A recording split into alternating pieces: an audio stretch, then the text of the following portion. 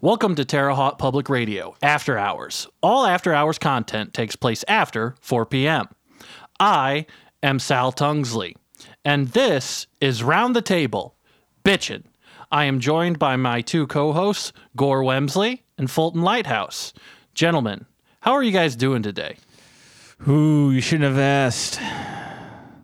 Not so good, Sal. Yeah, my back's been a little messed up too. Oh, Fulton, yeah. what about you? You know, I had quite the day, but I'm glad that now that it's 4:01 p.m., I've got my box of wine here. You know, I'm ready to unwind.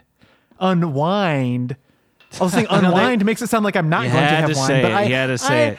I am going to have a little wine. You know, the box of wine is great, but the box, you know, the problem with the box is that it kind of makes you look low class, like as opposed to a bottle. Like I feel like if I get a box of wine, people, like if I bring that to like a party, You're carrying people around the think I'm whole like cheap. box, drinking out Well, of the this box. is I'm not- public radio, you have to walk in the so front door with it. The so. standards are low. And I mean, they employ you guys, so the standards... All right, I figured that you guys of all people are not going to the- judge me. Back to the weather though, people, because you know we got to stay on track here. I mean, the weather, it's been so wet. It's been too wet. My knees have been. I feel Yeah. like a baby horse walking around. My knees have been buckling out. I've been collapsing in the store, collapsing in the bathroom. I collapsed in the bathroom here at the studio. Is it just me, or are stores and bathrooms colder than they used to be? You know, the cold doesn't bother me. It's But it's too you hot. know, it's just it comes and goes. It'll be nice one day, and the next thing you know, it's like freezing cold. Like, could we have a build up to it? Wait, Gore, were you're claiming you're too hot everywhere you go? No, I'm just saying when it's too hot, that's when I'm really bitching. Oh, okay. You're bitching about being women, too cold women, right they turn now, up the though, right? heat. They turn it up too hot. My wife, she likes it hot, and I go, no, don't touch that. It's mine. Like the man touches the thermostat. Am I wrong? Am I crazy? Well, I think really I touch the thermostat. You know what I mean? I want to have dominion over it. Even like a friend's house. When I go over to a friend's house, I think I should be the one who could get to control Right. it. Because they're not going to do it right. I'm teaching them a lesson about how to set your thermostat by taking it over when I visit. 65 degrees. You know, the worst thing about the weather to me is that, you know, the weatherman's, you're trying to figure out what the weatherman's doing, right? And you're watching the weather report, and it's always wrong.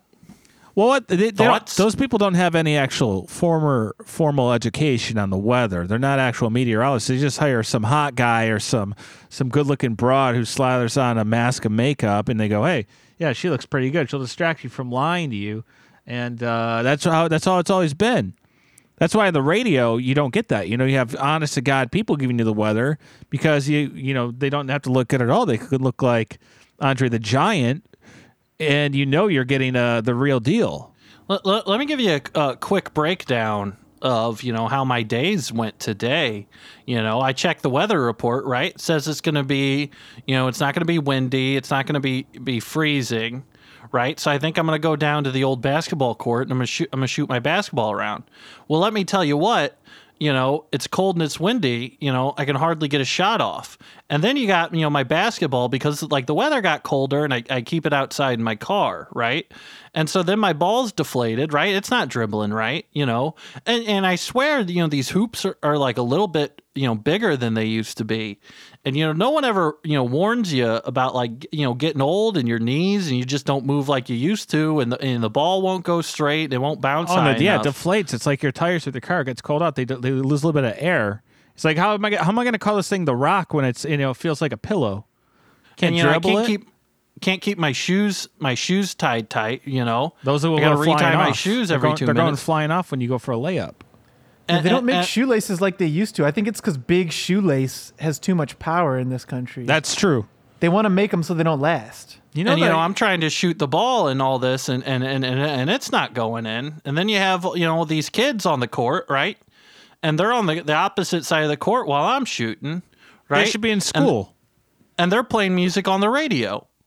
And I can't even concentrate because the music on the radio these days is crazy. They're playing some loud rock and roll. That's, you know, not the stuff that we grew up on.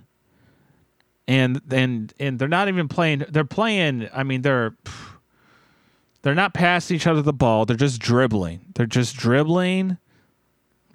trying all these and one moves, these style moves, It's like you're never going to get the NBA if you're playing around like that. If you're The reason for messing that is around. participation trophies. They just want to look cool and do all these sick moves because they're too afraid to compete in a normal game. Even though I guess they're really competing with these cool and one moves too. But somehow participation trophies are to blame. I just know it. Can we turn up the heat in the studio a No, little bit? no. I already adjusted We the veto thermostat. it. I don't think we'll need to do that again. Fulton has dominion over the thermostat today. I get it next week.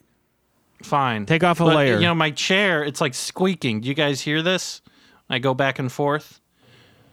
No. It's like you can hear a little squeak. I don't know. I don't feel like I'm level. I feel like my Maybe head's have a little turned bit of that sideways. boxed wine that'll cool you off.